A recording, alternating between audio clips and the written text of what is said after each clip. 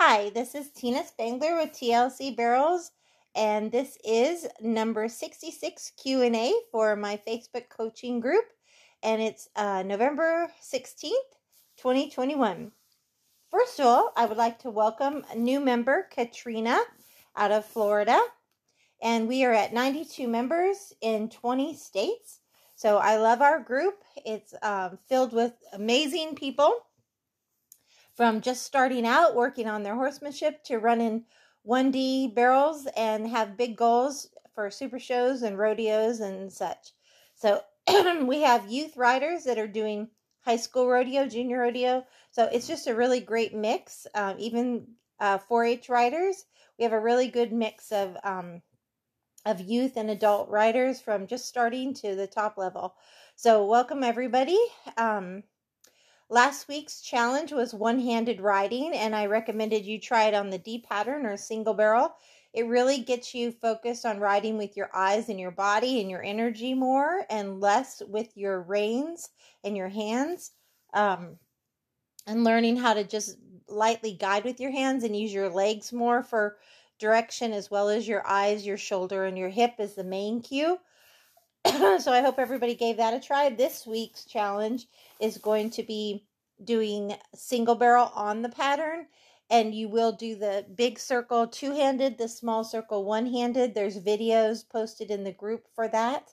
If you don't have enough room to work a true pattern with a big circle and small, then just work a single barrel and work on true turns. And there's a video of me trotting and loping in the group doing that.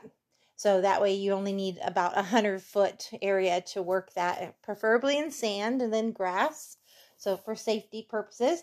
But again, it is to allow you to ride to spots 1 and 2 and snap out at spot 3. So you get that feeling of collection and extension, the go, the rate, the turn cues, without over drilling the pattern, but getting you and your horse really connected with muscle memory, so that it's on autopilot when you're in competition, and riding really, really well off of your body, so that you don't have to use so much hand.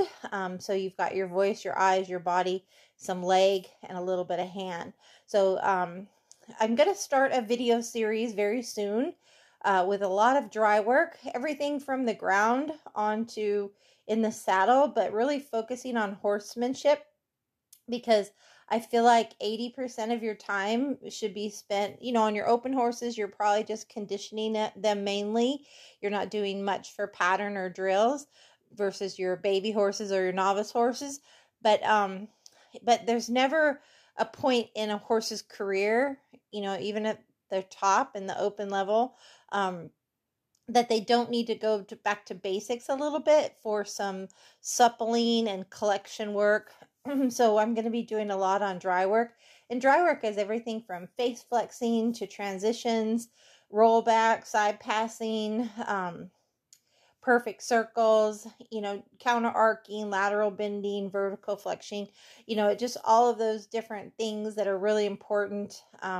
Two tracking, leg laterals, all of that stuff, moving a hindquarters, moving a shoulder, all the things that keep your horse light and soft and responsive, that are really important when you're going fast, that they're going to respond. So hopefully you all have been paying attention to my podcast.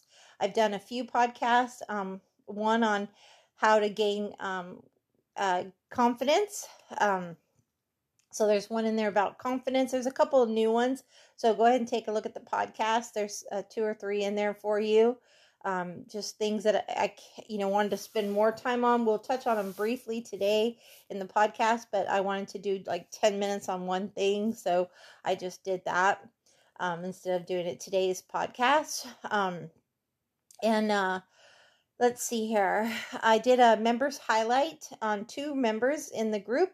I've sent out several, but, I'm waiting for some to come in. But Rita out of Oklahoma and Danielle here in Florida.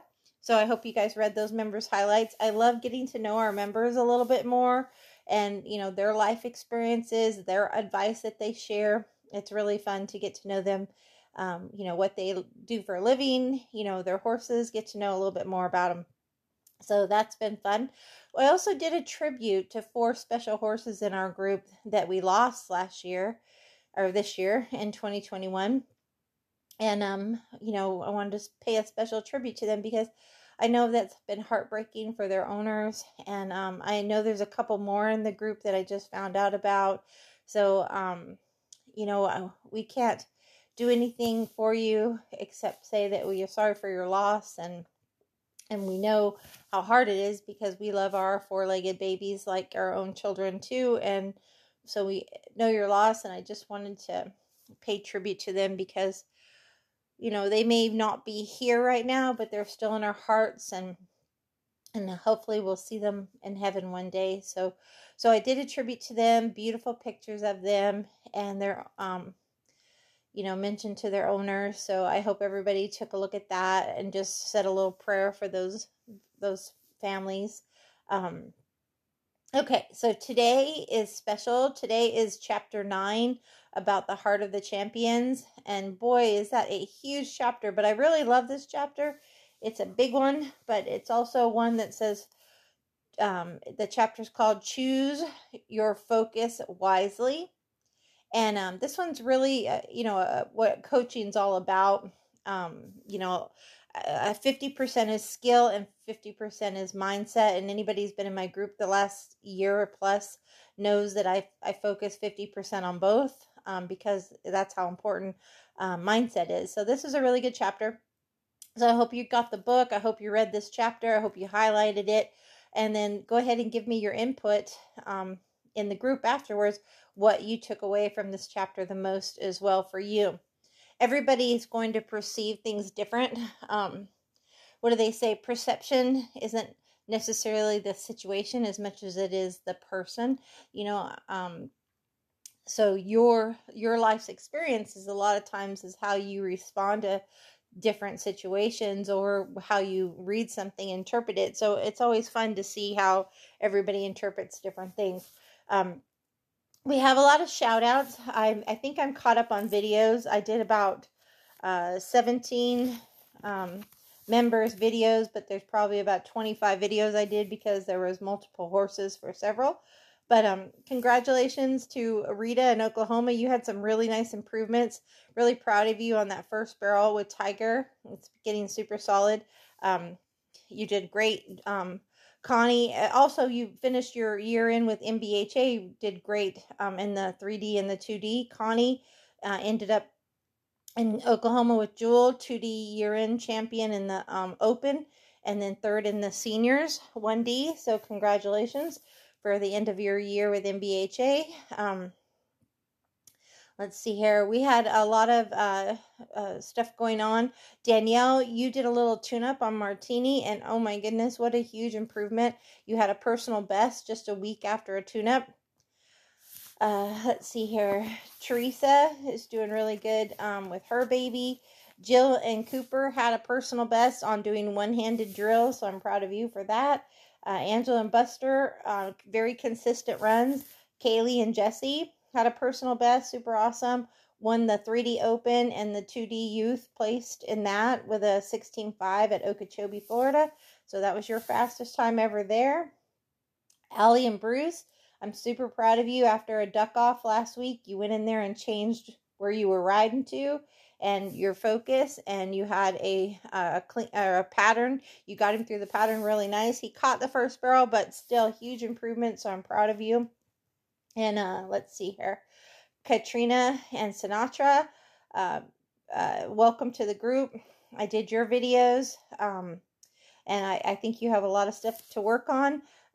Martine brought Shawnee to the clinic and had a gorgeous lope through at the end there. Beautiful job. Lisa and Easy are back at it. Tina in Alabama, good job with Elsa and Reno. Looking good. Just work a little bit more on your body cues, and I think you're going to do great. Mac and Suspicious, super proud of you. 7th in the 1D with 120 plus riders at the MBHA. Also won the youth 1D in the doubleheader, as well as placing 3rd with the MBHA youth 1D. So congratulations to you. There are a couple more. Let's see. I had to spread it out. I had so many things going on this week. Let's see here. I didn't want to forget anybody. Let's see. Avery and Maverick made some really nice improvements. Lindsay and Peapot are working on their first barrel, looking good. So I don't know. I think that's all that I've heard of so far this week. If you haven't sent me your video and you would like me to do a video review for you, and also if you haven't told me about your win for last week, whatever it is, let me know. If we have a personal best, we'll add you to the drawing. So let's go ahead and get into the questions. If you guys haven't noticed yet in the group, I'm doing a 2022 challenge that's going to start in December. So it's going to be called Making Your Dreams Come True. And the first thing I want you to do is go out and buy a day timer, a week at a glance, a day at a glance calendar, whatever you like for 2022. Some of you may just want to do it in your phone, but I can tell you, having a day timer and whatever day timer you get, make sure there's a couple blank pages where, like note pages where you can write down your big goal for 2022. Like if you pick one association, maybe you want to go for year-end awards with MBHA, or maybe you want to fill your WPRA permit, or maybe you want to place in the 2D at Super Shows. Whatever your goal is, whatever that big goal is for 2022, let's go ahead and write it down. And then we're going to make a calendar, a schedule for each, if you could plan a perfect day, your Monday through Friday day, what would it look like from 5 a.m. till 8 p.m. And literally write down everything from, if you wake up and say a little prayer and be thankful, to when you feed and clean stalls, to your exercising and, eating healthy, and riding your horses, and you obviously have work or school in there, your errands, whatever keeps you on track and gives you that focus to stay on schedule and make 1% improvements every day. Because the way that we get to a big goal is by doing a little something every day that develops that discipline and that consistency, even when we don't want to, even when it's hot or cold, or we don't feel all that motivated or great. Discipline's going to get you through, even on the days you don't feel necessarily super inspired. So that's where I want you to start. That daily schedule is going to develop consistency, and that's what's going to lead to those goals coming true for you for 2022. So I do want to thank everybody in the group that have told a friend about the group. So if you ever want to pay me a big thank you or a compliment for anything, the best thing you can do for me is tell a friend, like Danielle did with Katrina, and if they join, that's awesome. So my goal is to help everybody improve, but this is also how I take care of my 5 horses, 3 dogs, and myself. So thank you guys for that. And so again, thank you guys for referring people for lessons and clinics as well. So I really appreciate that. Let's see here. I do have December 19th clinic coming up in Lady Lake, Florida. There's 11 riders so far with deposits paid. There's 1 spot left. And then the next clinic is January 30th in Lady Lake Covered Arena, El Cross Arena. And I think I have 5 or 6 names down. Those deposits are due December 1st. So if you know anyone interested, let me know. And then I'm going to schedule a couple more in the new year, January, February, and March here as well. So at my farm here in Keystone Heights. Okay, so as I mentioned, there was a podcast I did on confidence because someone asked me, how do you feel more confident in competition? And, I go over several things, and a winning streak will definitely do that for you. But a horse can also give you confidence, just as a horse can take it away from you. If you're really green and they're really green, sometimes getting a horse that really knows their jobs is the greatest thing that I've seen happen for adults and kids over the years. And that certainly happened for me with my parents buying me a Welsh pony that knew all the games when I was 8. I just kind of had to hang on, and she did the rest. But practice and preparation can also give you confidence. The more you practice, the more you prepare, the more you're going to feel confident on game day. So that's really important as well. your body language can also give you confidence. Sometimes you meet people that are just naturally confident. They almost come off cocky. And some people are taught you should be humble and all of that and such. But it's also important, your body language, that you do carry yourself in a confident way, because you have to believe in yourself to achieve. So I went ahead and went into that in detail on a podcast. I also did a podcast on secrets to success. And a lot of that has to do with getting out of your comfort zone, knowing that it's not a fairy tale. It's going to have a lot of adversity, ups and downs. It's never going to be easy. You just have to learn to love the process, and it will be worth it. So I went into that in more detail. The question that came in was, what is the most important thing to have when you start hauling and competing on a regular basis? There's several things, and I did a podcast on that as well, so you can listen to that because it kind of goes into more detail. But I think the number one thing is to really know your horse. The more you know your horse, what they like, dislike, when they feel good, don't feel good, the better. Having that really strong relationship with your horse is going to help you be consistent out there.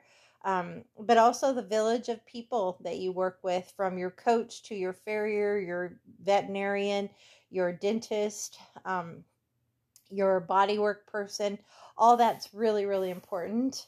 So definitely consider that. And you just kind of got to take one run at a time, and review videos and photos and stuff. And a lot of people like to have other things out on the road with them, from Beamer blankets to Ashley Odom in our group actually had the first Beamer blanket that I know of. She came out with them when they first came out. She got one, and she does massage as well as Beamer blankets, Magna Waves, Theraplates. There's so many things people do. Ice boots, to keep their horses feeling good. So you absolutely can have your magnetic blankets, your back on track boots.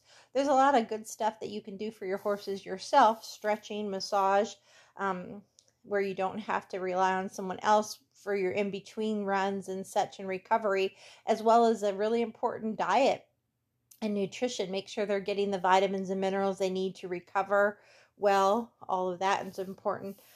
Just like for you, the better you take care of yourself, the better you feel. Eating junk food versus eating, healthier with your fruits and vegetables and whole foods, not your fast foods. So anyways, so all of those things are really important, as well as a positive attitude. So you can listen to that podcast for a little bit more information. The next question I got is, she worked on rate for a week, and the horse was doing really good at a walk, trot, and lope. But when she went fast, the horse went by the barrel. So first of all, 1 week is probably not enough. And you may have to, when you go faster, not only use your body and your voice, but also do a light bump with your hands. And you may have to sit down a stride sooner. So if you sit down at 2 strides at a walk, trot, lope, at a run, you might have to sit down at 3 strides to give them a little bit more notice.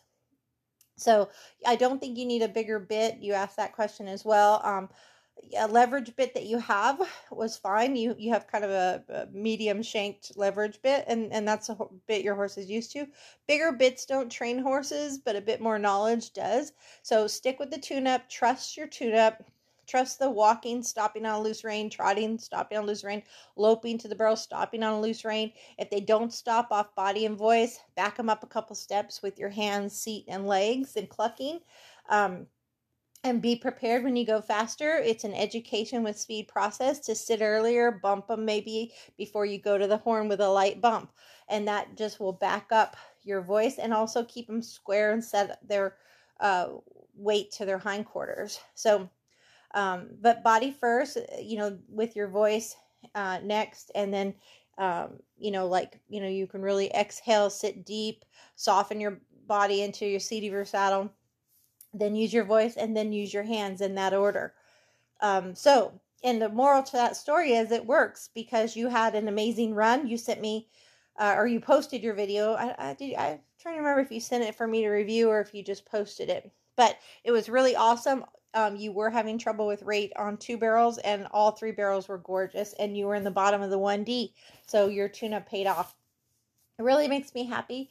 There were 2 riders this week that tuned on their horses for a week from issues last week, and had huge improvements this week, personal best. So that makes me happy to know that the advice I'm giving you is working. So congratulations, and for doing the work, and you're the one doing the tune-up. You're the one out there doing the right cues in competition. So be proud of yourself. The next question was when to use in and out versus straighter longer on the pattern for a tune-up. That's a great question. Those are 2 of my TLC drills. I tend to use straighter longer more in competition, and I also will use it if a horse has anticipation. So I may go, at a walk, trot, or a lope to each barrel and stop when my leg gets to barrel, make sure my horse is square or their hip is in. I'll use my outside leg in the back cinch and put the hip in. But I'll use in and outs if I have a horse that really likes to drop their shoulder in a turn, or wants to start their turns too soon, or they get really, really stiff on me. So then I'll use my in and outs, and I'll use in and outs more for training and not for competition. I'll go back to straighter longer in competition, but I definitely tune with the in and outs. So what I would do if it's a really bad issue on the in and outs, I would take them to my normal arc on first, and then start going to a 3-foot pocket. But then like 1 or 2 strides before the barrel, I'm going to step in my outside stirrup, and I'm going to use my inside hand and leg and get their nose, pick up their shoulder, move that rib out, and really move them out to like 6 feet going in, 6 feet at spot 1 and 2, the entrance and the backside. And then I'll finish 3 feet on spot 3. And then I'll go to second and third with a 3-foot pocket. But 1 or 2 strides before the barrel, I step in that outside stirrup, pick them up with my inside hand and leg, get nose, shoulder picked up, and ribs out. And that'll automatically put the hip in, which is what we want. And we want them to move away from the barrel, 6 feet going in, spot 1, 6 feet on the backside, spot 2. And we're riding the back feet and the front feet to the same tracks, and then finish tight 3 feet. At spot 3, the exit. So I will do that, and I'll do it at a walk, trot, and even a slow lope, where when I sit down and pick up my horse, that they're picking up their shoulder and moving away from the barrel instead of dropping shoulders and moving into the barrel. So that's when I use that drill, and there's videos in the group on that. If you can't find it, just ask. Let's see here. Next question. My horse will not calm down loping the single barrel drill at the house, the tail swishing, they're cross-firing. When I stop, they'll paw. Okay, so if you have a horse like that that's a little bit more hot and fractious, just stay at a walk and a trot. Or no barrel at all. Just have an open arena with nothing in it, and just work on walking a big circle and a small circle, like a 80-foot circle, 80 to 100-foot circle, into like a 10 to 20-foot circle. And then do it at a post-trot sit jog when they're ready, or just a sit jog. You may not be able to lope that hot horse for a while, but if they can lope circles at a barrel race for you, and they're just getting rattled because there's a barrel involved, just take the barrel away, and just working on a big and a small circle for collection and extension. But again, it doesn't have to be built in a day. So if you can only do it right at a walk trot, maybe next month they can lope calm circles. So just work on collection, make sure they're soft laterally. Sometimes doing nose in, nose out every quarter turn of your circle will calm them down, and see how that works for you as well. So that would be my suggestion for that. If you have a horse, the next question is, I have a horse that's not running home as fast as they run through the pattern. So this particular horse, I know they use Lasix on them, that they can be a bleeder. So make sure you talk to your vet, make sure there's not anything going on with recovery. But you may want to try those nasal flare strips. I think they're about $15 a piece if you buy a package, and just put them on their nose pre-race and see if that helps them breathe. Also, look at your conditioning program at home. You're coming out of Florida summer into the cooler weather. So maybe you can do some more long trotting in the pasture, long trot 1 or 2 miles 4 days a week, and see if they're fit enough and have the lung long trotting really develops their lungs instead of loping circles or sprinting. And you want to be careful with a bleeder. You don't want to be sprinting them a lot or loping them really hard for a long period of time. But long trotting is something that's good for the muscles on the legs and the stretching for the hamstrings and stifles and such. But it's also great for developing the lungs. So that's something you can look at as well. But I would try that and see how your horse is doing. A third thing that could be happening is they're scared to run out of the alleyway. Some horses get claustrophobic. And if it looks, kind of crowded, maybe there's people down there, it's a really narrow tunnel, they'll put on the brakes before the timers because they don't want to run into the fence or to that narrow alley. So those are things to consider as well. So that's the end of my questions. I'm going to get into chapter 9 now. Choose your focus wisely. So like I said, I really like this chapter. I loved it. It's a big one. But for me, my business goals have been to really grow my business as a coach now that I'm not training outside horses. And to be okay on my own now after being married 26 years and the last 5 years on my own. So, which is really a huge shock for someone like me because I went from living with my father to my early 20s, college, high school, college, starting off in the business career, to then meeting my husband for 2 years together and then getting married and moving off to Colorado together. And it was just us. So 26 years married. So yeah, my entire life was like that. So this last 5 years was the only time I've ever really been on my own and just kind of getting to know myself as me, not as a mom or a wife or a daughter, but just me, which has been a whole new process. So a lot of times this one talks about really understanding who you are and how you close the gap from where you want to be and from where you are. So you kind of have to look at that. It's 2016 now in this book, and in this chapter, and I believe she's in Oklahoma, and she wins second in the average, and she decides to hire a mental coach in this chapter, a guy named Brian, and she says this is a big game changer for her. She thinks this is the reason she did really well that next year for World. So I believe this is right before she wins her world title. So this Brian gentleman teaches her to focus on what you can control while you're competing. So he asks her that. What can you control while you're competing? So again, I talked about this in a podcast. A lot of it, you would think, well, I can control me. But there's a lot of stuff you can think about that you can't control, like the ground conditions, how others do, how others act around you, the outcome, the results. Horses' behavior sometimes isn't exactly what expected it to be, like it was during the week or whatever. If the timers work, how the show runs, the weather, if your rig made it there okay, if your horse is sound. If there's negative energy of the people that you hauled with or your family or whatever. You can't control any of that, but what you can control is you. But break that down to several things. There's 10 things that you can look at when you're thinking about controlling you. You can control your attitude. Are you being positive? You can control your body language. Are you calm and confident and focused? Your effort. You can certainly control how much effort you put into it. You can control your energy. Being too high and emotional is not good. Being too low isn't good either, because then you may just lope the pattern instead of make a good run. So you want to be somewhere in the middle. Emotions. Again, same situation like energy. You don't want to be too high, too low. Have your emotions in check.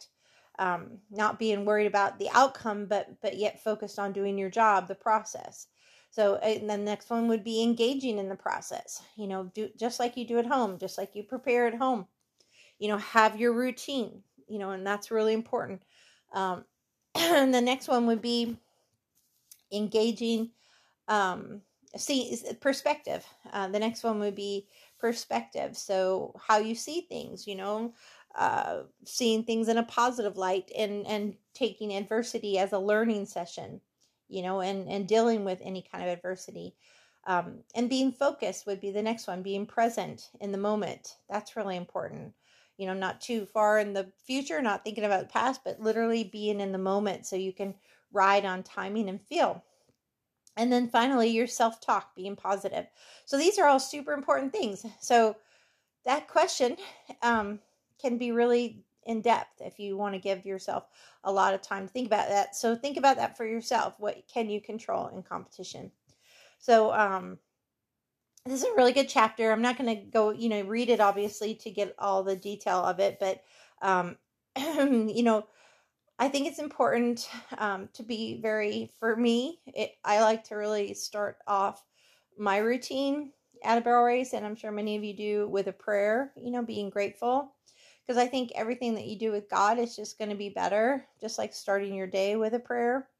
In Galatians 6:9, it says, "And let us not grow weary while doing good, for in due season we shall reap if we do not lose heart." And that's the thing, you've got to stay. That's where you get mental toughness, is sticking with it even through the hard times. And that's really important. To not really be too overly focused on the standings. That's something that she'd always be caught up with, is the outcome and the standings. But maybe focus more on what you can control before the performance, like how you prepared, how you practiced. And that's what she talks about. She has little initials she uses throughout the book on her theories of how she does things. And APE is one of them, which is like attitude, appearance, perspective, process, preparations, presence, positivity, effort, energy, emotions. So, she goes into detail with all of these as well, focusing on the process, not the outcome. So for me, I've always told you guys in the group to prepare during the week, to really have a solid warm-up plan that works for your individual horse, whether they're a lazy horse, a nervous horse. Most barrel horses are going to be horses that can get hot fast, so you usually have a pretty calm warm-up. There are those exceptions to the rules that you wake up a little bit more. But I always tell you guys to visualize. Visualize when you're doing your chores at home, but even when you get to the barrel race after you sign up, I always tell you to visualize the setup and, be calm and positive and focused. So those are all important things. And how much I preach the TLC spots and riding to your spots, and just be focused on doing your job. Because focus is power, and that's where you can get where she says, the process is so much more important than the outcome for you to be able to do well. And I totally 100% agree with that. And that really stood out to me in this chapter. What I didn't realize, and I guess I think Brian taught her this, was successful people focus 80% on what they can control. Focus is a journey, not a goal.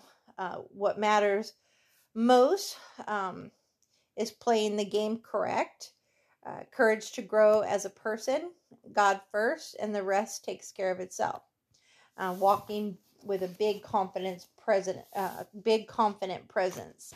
So, I don't know where the statistics come from as far as successful people focus 80% on what they can control, but that's pretty cool when you think about that. Confidence does become a part of your lifestyle, just like eating right or exercising, just like your routine of riding your horse and spending time with your horse. This chapter talks about feel and timing, and feel is such a huge thing. Sometimes people have natural feel, and other people have to really work at feel. And so we'll go on about that here in a moment. But you've got to, the way that you get confidence is a lot of practicing and training, and then you have to learn to train and then trust it. Okay. So she talks about embracing the suck. When adversity happens, don't let it upset you. Just pivot and like if you get hurt or your horse gets hurt. That's why for me, when I got hurt, I had to pivot my business from training to more coaching and more clinics and more lessons. When I was competing hard, I always had 2 or 3 horses, because you're always going to have a horse that gets sore and you're going to need to rest them. If you have only one horse that you're trying to compete for the year, you're putting a lot of your eggs in one basket. And you'll see that happen to a lot of ladies that run pro rodeo. They'll have a backup horse, so when their good horse needs a break or different arena conditions, etc. So you have to learn from it. I 100% agree with that. And you have to make that decision if you're going to let adversity be destructive for you or constructive for you.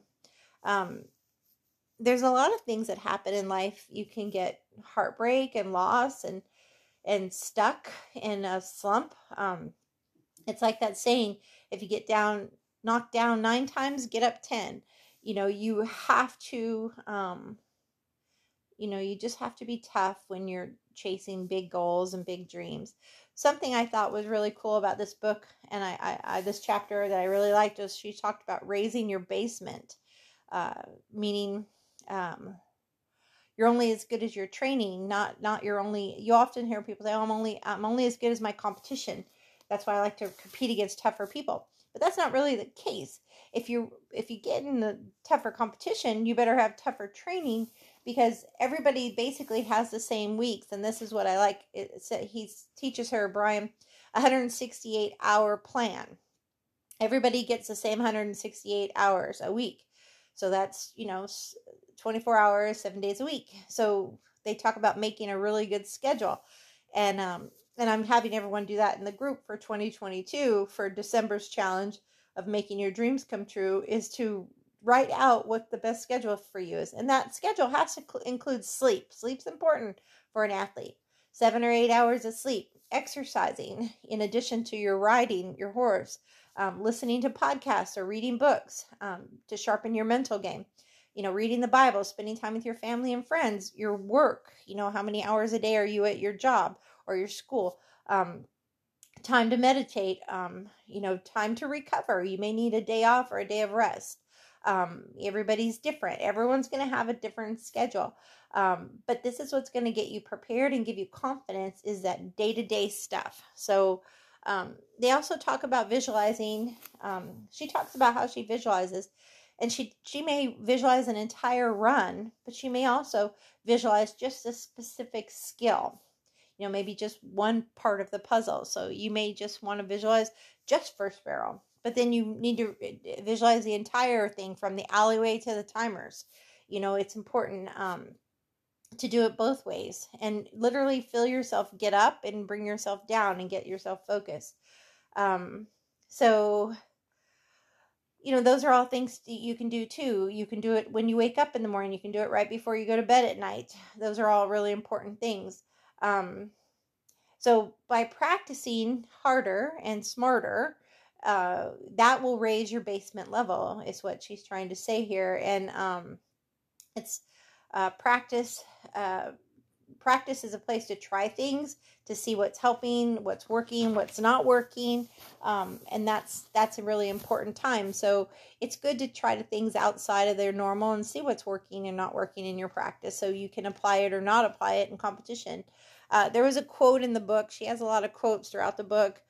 We do not rise to the level of expectations, but fall to the level of our training under pressure. And I think that's really a good quote. That is very true. You have to, you fall to the level of your training under pressure, not raise to the level of expectations. And I think that's a huge thing. A lot of people don't prepare enough, don't train enough. So, it goes on to talk, this book, about, performance levels. I do think there's a fine line personally of how much training. You don't want to train your horse so hard into overuse, or yourself, because that's a real thing too. You can get borderline of overuse to where you get hurt.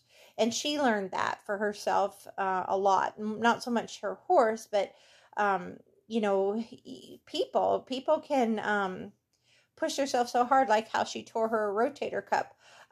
But horses can get a tendon or a ligament that's starting to tear or strain by overusing or not having recovery time, but you can also have a problem if you're underfit. So it is important that you develop an awareness and develop strategies that are smart conditioning programs for both you and your horse, but not overdone or underdone, because that's a good way to get hurt. And then she talks about taking massive action of those three things to train really smart: awareness, strategies, and action. So just like with humans, right? We're taught to do, when you're trying to become fit.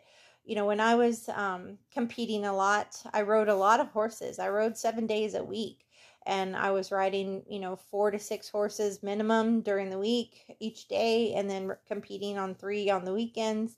But in addition to that, the best, if you look at anybody who's going hard, the professional athletes in the rodeo world, they add things to their schedules like aerobics, strength training, flexibility, agility, and balance. That can be done with anything from walking, running, lunges, squats, weights, push-ups, sit-ups. For your horse, it could be long trotting 2 or 3 miles, suppleness exercises, maybe just loping 3 circles or a short sprint once a week. Knowing your horse, you really just have to know your horse and what's the best conditioning program for them. So but again, like I mentioned, visualizing and practice really helps too.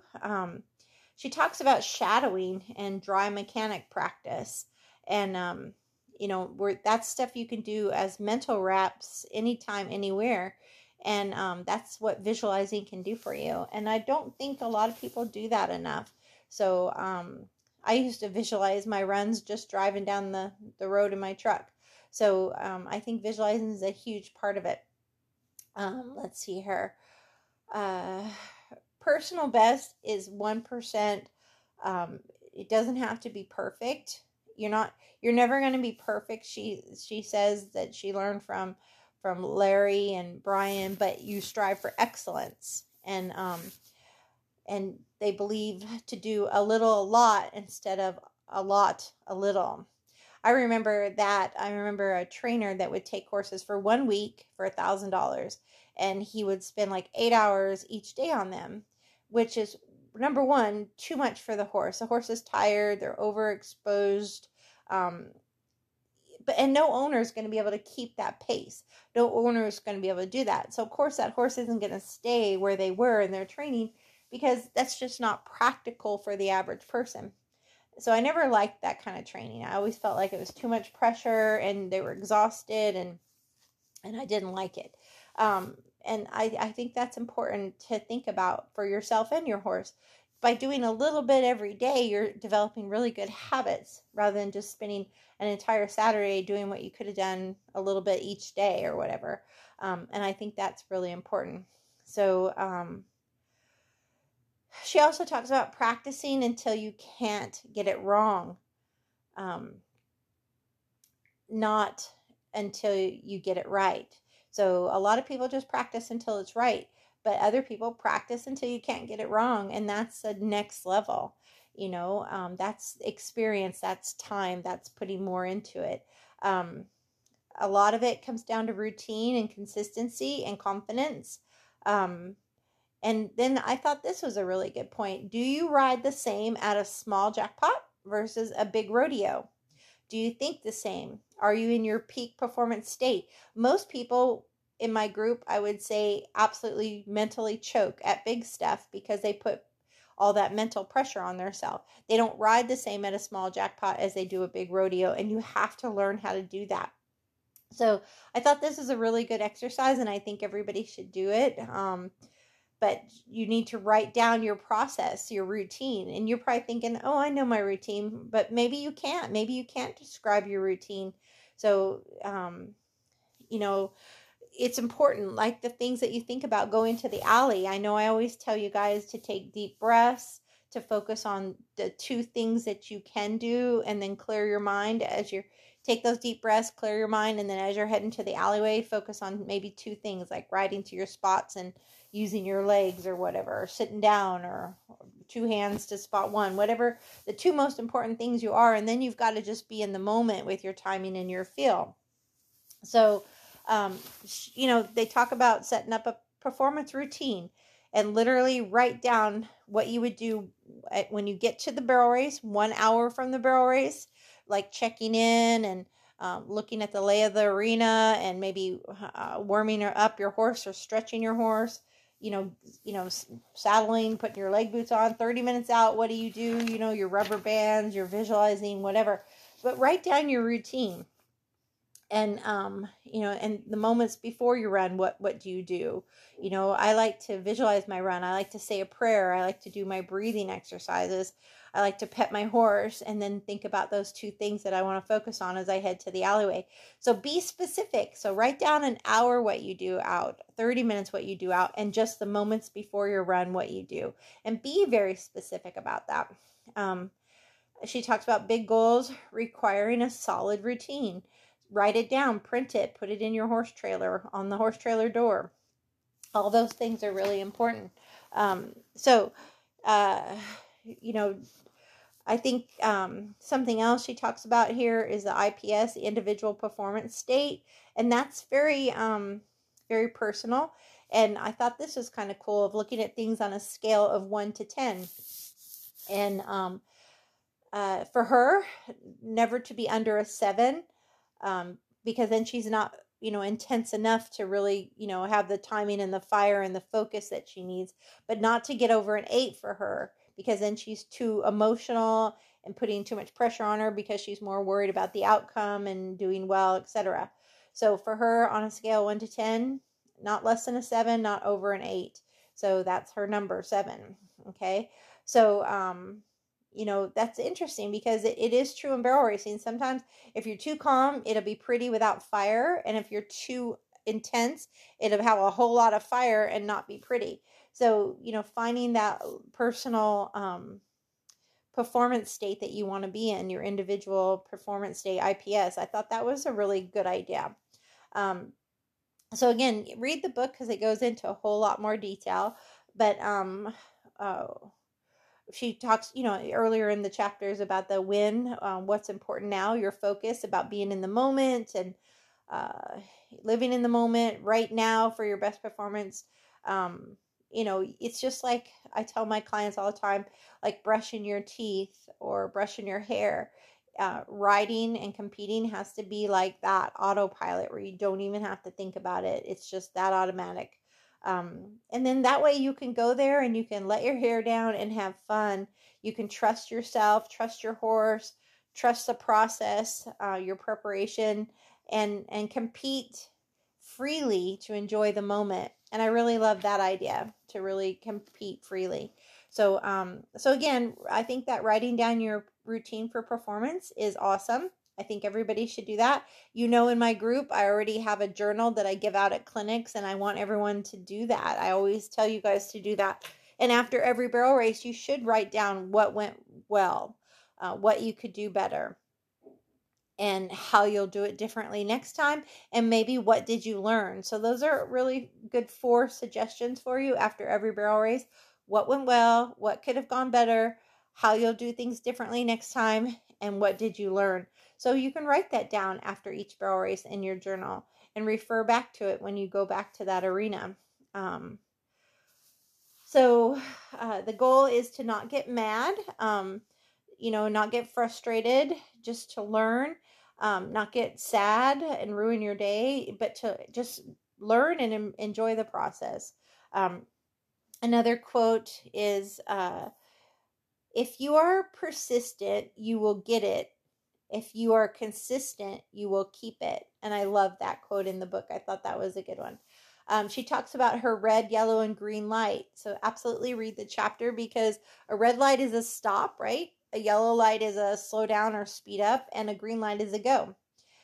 And Brian tells her to start manifesting now that she's a world champion, to say out loud every day, I am a world champion. So you manifest it, write it down in your journal, as if you already are.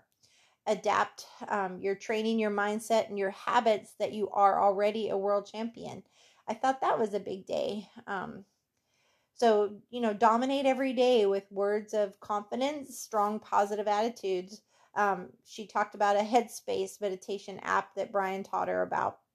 You can go on YouTube, though, and find for free meditation and centering things. And usually they consist of breathing exercises. What she did was 10 days, 6 times in a row, where you breathe in for 2 and breathe out for 8 on a count. So, but breathing exercises are amazing for getting your body to relax.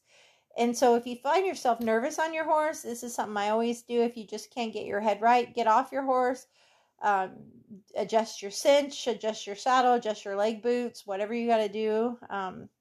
Rubber band your horse's mane again, and then work on your breathing exercises, and then get back on. If you can't get off, it's time, just do your breathing exercises in the saddle. So anyways, these are all things I think that are really important. The journaling, the meditation, and then the positive affirmations. So I think those are great ideas for everybody to do. Those are wonderful. So let's see here. She says, average people, Brian teaches her that 80% of people's thoughts are negative. I thought that was shocking. That they have 12,000 to 60,000 thoughts per day. Can you imagine if 80% are negative, and then it's your choice to change it? That makes you really stop and think, do I really think 80% negative all day? I don't think that's true for me, but I've been trying to be positive for all my life, so who knows? But I'm going to think about that a little bit more. You're enough. You're enough not to need others to tell you you're enough. She talks about that, that her husband and her coaches and her friends would have to tell her she was enough, but she needed to believe it for herself. And she talks about sharpening your axe, that iron sharpens iron and that people sharpen people. There's a quote from Abraham Lincoln, the 16th president, about, I need 6 hours to cut down a tree, the first hour to sharpen my axe. So anyhow, she talks about your red lights, green lights, red lights, yellow lights, and you need to talk about like what's important to you. So a green light maybe would be when you're breathing correctly, when you're trusting yourself and your horse, and when you're feeling grateful. A yellow light might be when you're feeling uncertain, not focused, or thinking negatively. And a red light for sure would be when you're being really emotional, maybe crying, maybe worrying about the past or the present or the outcome. And so kind of learn when you're ready to run and when you need to wait, or when you need to completely reevaluate and readjust. So self-control to control performance is what that's all about. And I think that's awesome. When Colorado days, when I was trying so hard to learn, I would go to a clinic and find myself crying. I would cry after a jackpot. I was a lot like her back then. I didn't have a lot of mental game. And I just get frustrated when I made mistakes. But experience will get you through that. And that's because, I was just learning more back then and wanting to do well and wasn't really sure how to get there. And that's just part of experience. And when you get more experience, that's going to go away, but it takes time. So like in clinics sometimes, or lessons, I'll have a rider cry, and I feel bad because I appreciate where they're at. They're trying so hard to understand me and do it, and then get frustrated. And I totally relate to that.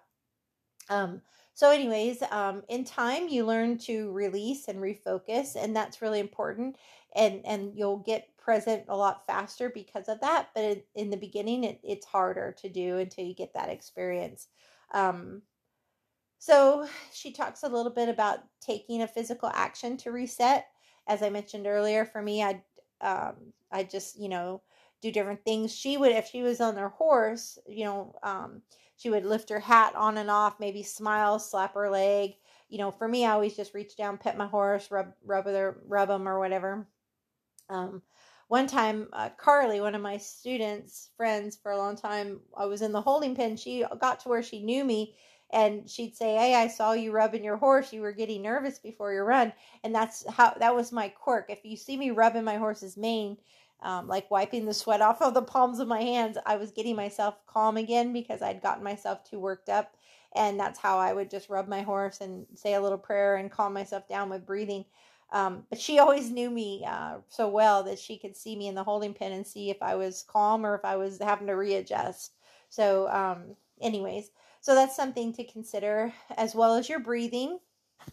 I think I'm out of time on this podcast, so I'm going to do a little pause and come back. Let's see. Actually, I have maybe less than 5 minutes left. So I may go ahead and save some of this chapter for next time because it's a huge chapter. I think I'll go ahead and use the balance of this chapter for next time. But I do want everyone to remember how important it is to believe to achieve, and just keep working that 1% improvement a day, to keep loving the process, to always be grateful and thankful for all your blessings. And I'll come back and finish up this chapter in next week's Q&A. There's not too much more, but it is an important couple more things I wanted to talk about on feel and timing. That's very important. So anyways, thank you guys for tuning in. And as always, I can't believe I've been talking an hour already. So as always, thank you for tuning in. God bless you all, and ride with heart.